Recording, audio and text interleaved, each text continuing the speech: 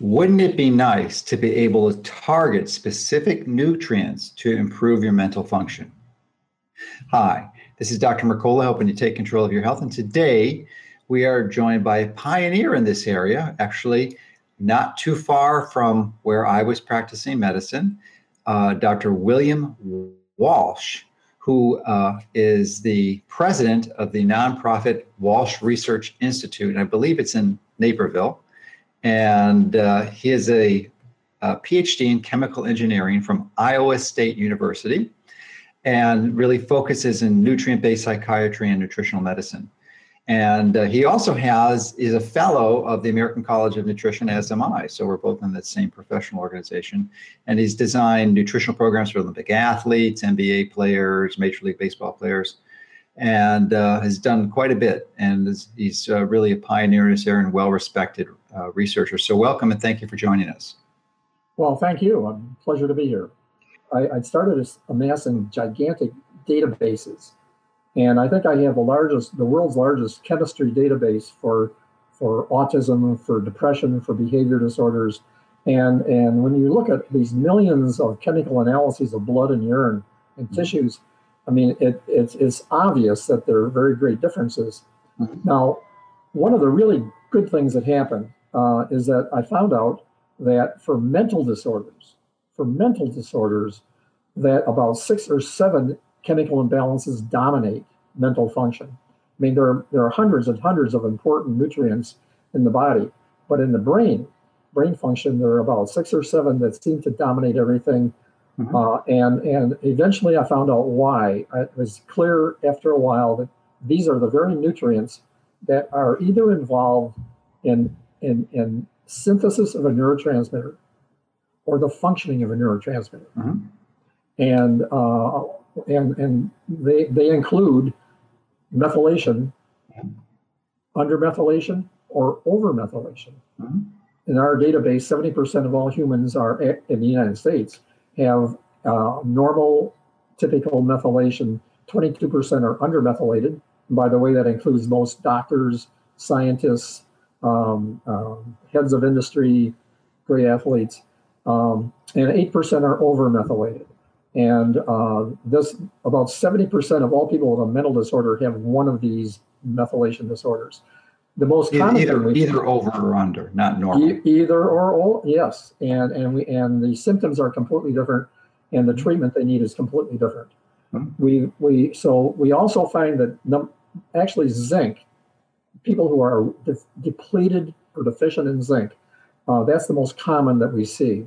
I had a intern this summer check out 15,000 of our patients across the board for all these different mental disorders. And it turns out that the median zinc level was 76 micrograms per deciliter, whereas the ideal level is between 90 and 130. So virtually everyone with a mental disorder seems to need zinc and improve on it. Copper is really important. And the reason copper is important is that it's a major factor in the synthesis of norepinephrine, one of the major neurotransmitters. If you look at how it's formed, of course, in the brain from dopamine, and the enzyme needs copper in order to function, and so divalent copper plus is a dramatic factor in the ratio of dopamine and norepinephrine. And they've done animal studies where they found that if they starve animals of copper, and so that they only have 25% of the normal amount of copper in their blood, the ratio between norepinephrine and dopamine is more than a factor of 3, just an extraordinary level. So most of us have the ability to homeostatically control copper. Mm-hmm. Some people don't have that ability. It all has to do with an enzyme called metallothionein that is genetically expressed. Some people don't have that system working. And so if a person has high copper overload, which we find virtually in every autistic patient and most patients with schizophrenia and almost everyone with postpartum depression, that's a recipe for very high norepinephrine, and that means anxiety and depression, and low dopamine, and we know what that means, that it's a feel-good neurotransmitter. and if you have, and also is a hallmark of ADHD. So it's a nasty combination. Do you ever see low copper levels? Yes, we do. We see low copper levels, and we find them especially in certain troubled people. For example, sociopaths. We find that sociopaths innately have low copper levels. People who have undermethylation tend to have low normal copper levels. Yes, and that's so there's biochemical individuality is through everything we do, and there's great differences in individuality. But the good news for mental disorders is that there's more than 100 really important biochemicals in the body. If we had to do lab testing for 100 of them, it would be really difficult. And if we had to adjust the levels of these and normalize 100 different factors, it would make life very difficult. Sure. But we find that by just focusing on maybe 7 or 8 of these, we can help 95% of the patients we see with nutrient therapy. I believe I was the first person to really alert the world to the importance of methylation in mental health. Back in 1999, the great Dr. Rimland had me, he knew I had the world's biggest database, chemistry database for autism. And he had he's another person that's passed. There's like 5 that you've mentioned so far. a giant. He was just a wonderful human being and brilliant and just dedicated to autism. And so he invited me to one of his think tanks. He would have 60 or 70 people from around the world, researchers, clinicians, and he wanted me to report everything we had found about autism. And so I did, and I gave my first talk to this group, and I mentioned that they all seemed to have elevated copper. Well, they knew that. They were zinc deficient. They knew that. I mentioned they had high pyro levels. They knew that. I mentioned they had oxidative overload and inflammation. They already knew that. And then I said, 95% of autistics are undermethylated. And they all said, what? Nobody had any idea what that meant. So they kept inviting me back to talk about methylation. And then eventually we got some really first-class methylation scientists involved, Jill James, Dr. Richard Deff. And so we learned it was true that methylation was really important in autism. Then after a while, people from the autism community got really interested in 23andMe and genetic testing because undermethylation, the number one cause of undermethylation, are SNPs or polymorphisms or mutations in the enzymes for this complex methylation cycle, also known as the 1-carbon cycle. And the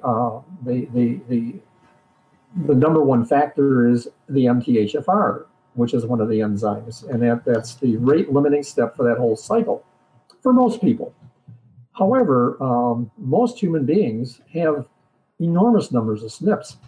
The human genome now, they already found 10 million SNPs or mutations in the human genome. Every human being has thousands of these SNPs, and a really high percentage of people have even the more serious MTHFR SNPs. The 677T, the 1298 that people are always talking about. The thing that is often mistaken by nutritional scientists is that if a person has, say, the homozygous, the double copies of the 677T, it doesn't necessarily mean they're undermethylated. And it certainly doesn't mean that they will benefit if you give them methylfolate. And that's one of the problems that we're finding. And the reason is epigenetics. You have to consider the epigenetics and the methylation at the same time. And there are 3 nutrients that affect, or nutrient factors that affect epigenetics more than anything else. They include folates, methionine or SAMe, and acetyl coenzyme A. These have a really powerful impact on epigenetics. And what happens is that folates are serotonin reuptake promoters. So even if a person is undermethylated and has depression or anxiety or some problem related to low serotonin activity, you cannot give them folates, because if you do, their methylation will improve and the patient will get worse. And the reason is that epigenetically, folates, they act as what's known as deacetylase inhibitors, and they sharply lower serotonin activity. So the way it works out is that for autism, most autistics don't have a problem with serotonin. They thrive on methylfolate. And so a lot of the autism community is doing these genetic tests, and they benefit from it. However, there's at least 10% of these autistic children and adults get extraordinarily worse if you give them methylfolate. And the reason is they happen to also have a serotonin issue. So we've had thousands of patients who were undermethylated depressives. They might have, I've seen more than 3,000 cases of clinical depression. I've got this huge database. And the largest phenotype, the largest type of depression actually is undermethylation. But if you gave them any form of folate, it would get worse. Their methylation would improve, they would get worse because it affects reuptake. It has a dramatic impact on reuptake.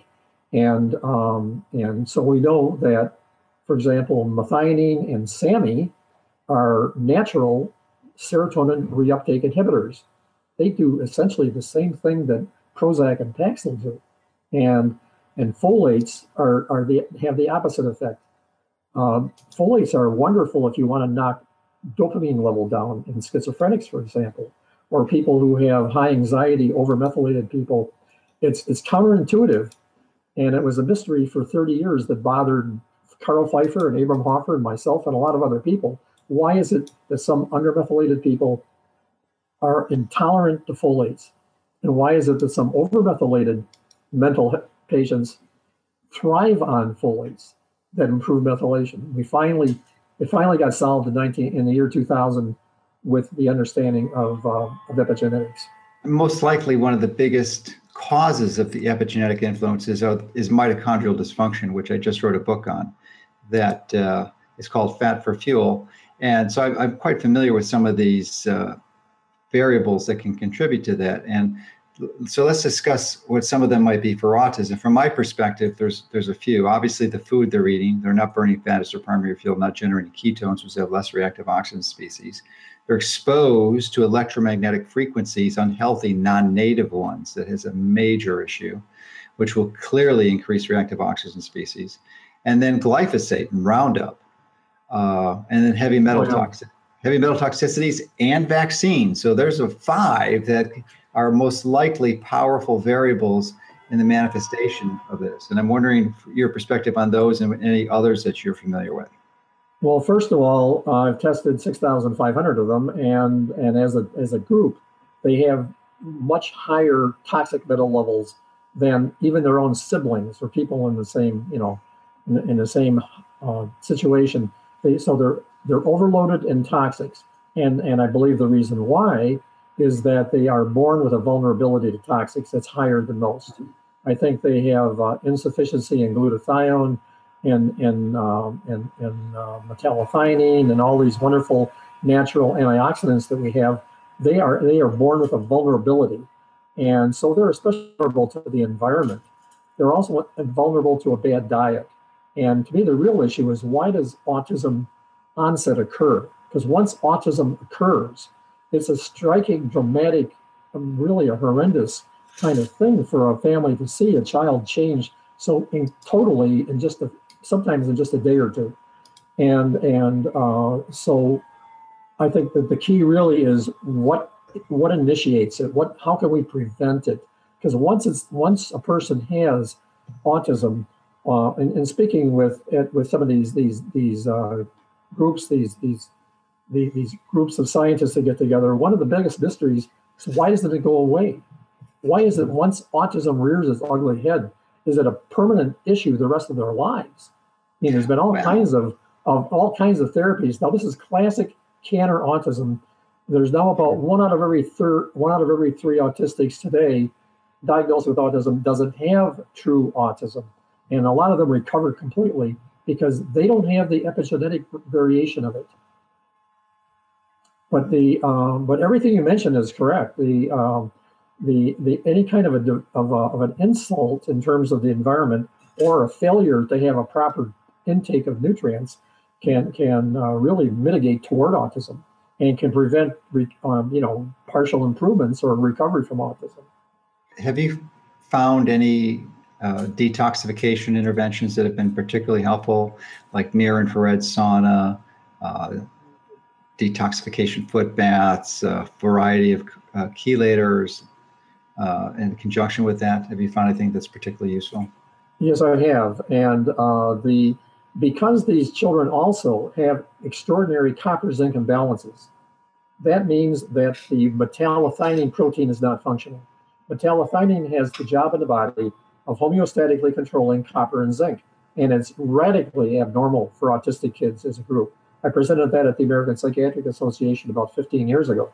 So what I developed was a metallothionein promotion nutrient therapy, a formulation of 22 nutrients that we know enhance the genetic expression of metallothionein and also enhance the function of metallothionein once it's in the body.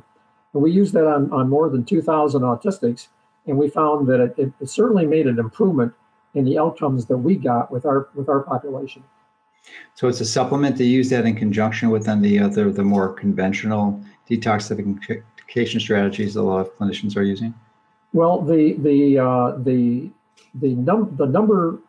most important antioxidants in the brain are somewhat different from the rest of the body. I call them the three musketeers, and it's glutathione, metallothionein, and selenium, and it's specific to the brain. And glutathione is the first line of defense. The problem is that selenium is not an antioxidant, though. It really is an indirect one because it increases glutathione levels. Well, it also enhances the function of metallothionein, the joint function of glutathione and metallothionein, which work together hand in hand, and especially in the brain. And glutathione is the first line of defense. The problem is we don't have a high supply of glutathione. It comes from our diet. And for example, the autistic kids have very little. It's such a poor diet. It's hard to get them to eat anything. So the thing is, with the oxidative overload, you quickly run out of glutathione. So what happens when you run low on glutathione in your brain? The brain senses this, and you genetically express and shower the brain with metallothionein. Metallothionein doesn't work unless you have oxidized glutathione. It's a hand and glove situation, and it's the backup system for glutathione in the brain. And we know that without selenium, that whole system doesn't work well. You're right; it's an indirect. It's not an antioxidant by itself. So that I think is for brain function is especially useful. Of course, we have catalase, we have NAC, we have a whole army of wonderful antioxidants. But let's talk about doses for a bit. In the past, there's been a tendency, I believe, to overdose on supplementing zinc. It's not see people taking 30 or 50 milligrams a day of zinc, and I think that's maybe 2 or 3 times as high as they need.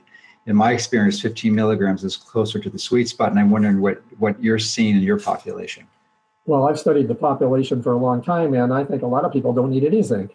If they are born with good genetics, and if they have a good nutritious diet, they don't need any. However, in our mental health population, the many people are born with a genetic weakness in zinc normalization, and they're just born with zinc deficiency. When I brought my first group of criminals to Carl Pfeiffer, he made me go through his blood testing. And I found out that I'm zinc deficient, and I know what my target is. I know that for mental health and for physical health, a person should be between 90 and 130 micrograms per deciliter. I take 100 milligrams of zinc a day. Well, you take 100. I have to, because for me, I'm fighting genetics, and for me, that's what it takes for me to have a normal, healthy level of zinc. So it depends totally on the individual. Most mental what's the normal healthy level of zinc? Because sometimes the reference ranges that the labs give are not the ideal ranges. In fact, that's more often than not. So what do you identify as the optimum healthy range for plasma zinc? Between 90 and 130 micrograms per deciliter. Okay. And then if you're lower, just measure it. And how long would you take between a supplementation regimen and retest before is it a relatively quick increase or? It actually takes it takes 2 months. It takes 2 months. it takes Okay. 8 weeks. It does take 2 weeks. Okay. And then what we do with our patients, we test their zinc level. We give them, we then individualize and make our best estimate of what the dose would be to normalize it. And then after 3 months of them doing this, we retest again, and then we can fine tune it. And we really don't have to test them again if they're adults. And Okay, that's good to know. depression is a name given to at least 5 completely different disorders, each involving different symptoms and each involving different neurotransmitters that are malfunctioning. And then I describe each one of these biotypes and describe and actually show them that if they would simply do some inexpensive blood and urine testing, they could identify which people would be good candidates for an SSRI or which ones would do better on a benzodiazepine, but even more importantly, how they could correct it with nutrients. If someone wanted to find more information about what you're doing, you've written the book Nutrient Power, which has been out for a while now, and you also It's now available in 6 languages, and it's actually that's all just 6 languages. Only, yeah, you probably Okay. have some in 30, but it's growing, and I'm told by Amazon that the sales keep increasing, which is a That's good. good. That's good. But the book Nutrient Therapy tells a lot of this. Our website is walshinstitute.org, and it's getting increasing number of views. Maybe we've got about 100th as many as you do. I want to compliment you, by the way, on that. I think you're leading the way in getting the word out to the public, and I think that's great. If people who want more information could contact Dana, D-A-N-A, at walshinstitute.org. We're a public charity. Or there's a phone call if somebody wants to call us. They won't get to me directly, but they can I give a phone number? Sure, okay? Absolutely. Sure. It's 630-506-5066. And then we'll get someone who will try to get whatever answers the person would like.